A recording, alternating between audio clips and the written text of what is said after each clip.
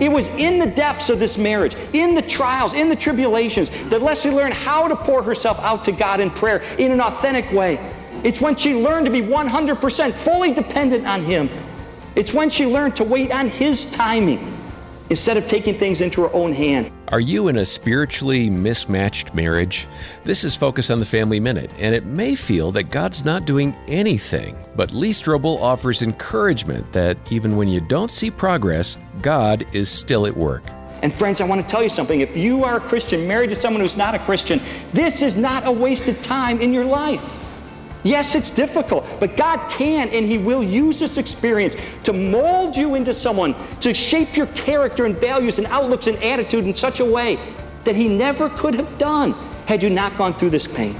Good encouragement that you can always grow in your relationship with God. Hear more from Lee today at FamilyMinute.org. It's time to level up. Give your kids a safe, faith-focused, and biblically based community, and so much more. Join the Adventures in Odyssey Club. Club members get on-demand access to the exciting Adventures in Odyssey series, including more than 900 episodes. With faith-building activities, parental controls, and a safe online community, the Adventures in Odyssey Club could be your best adventure yet.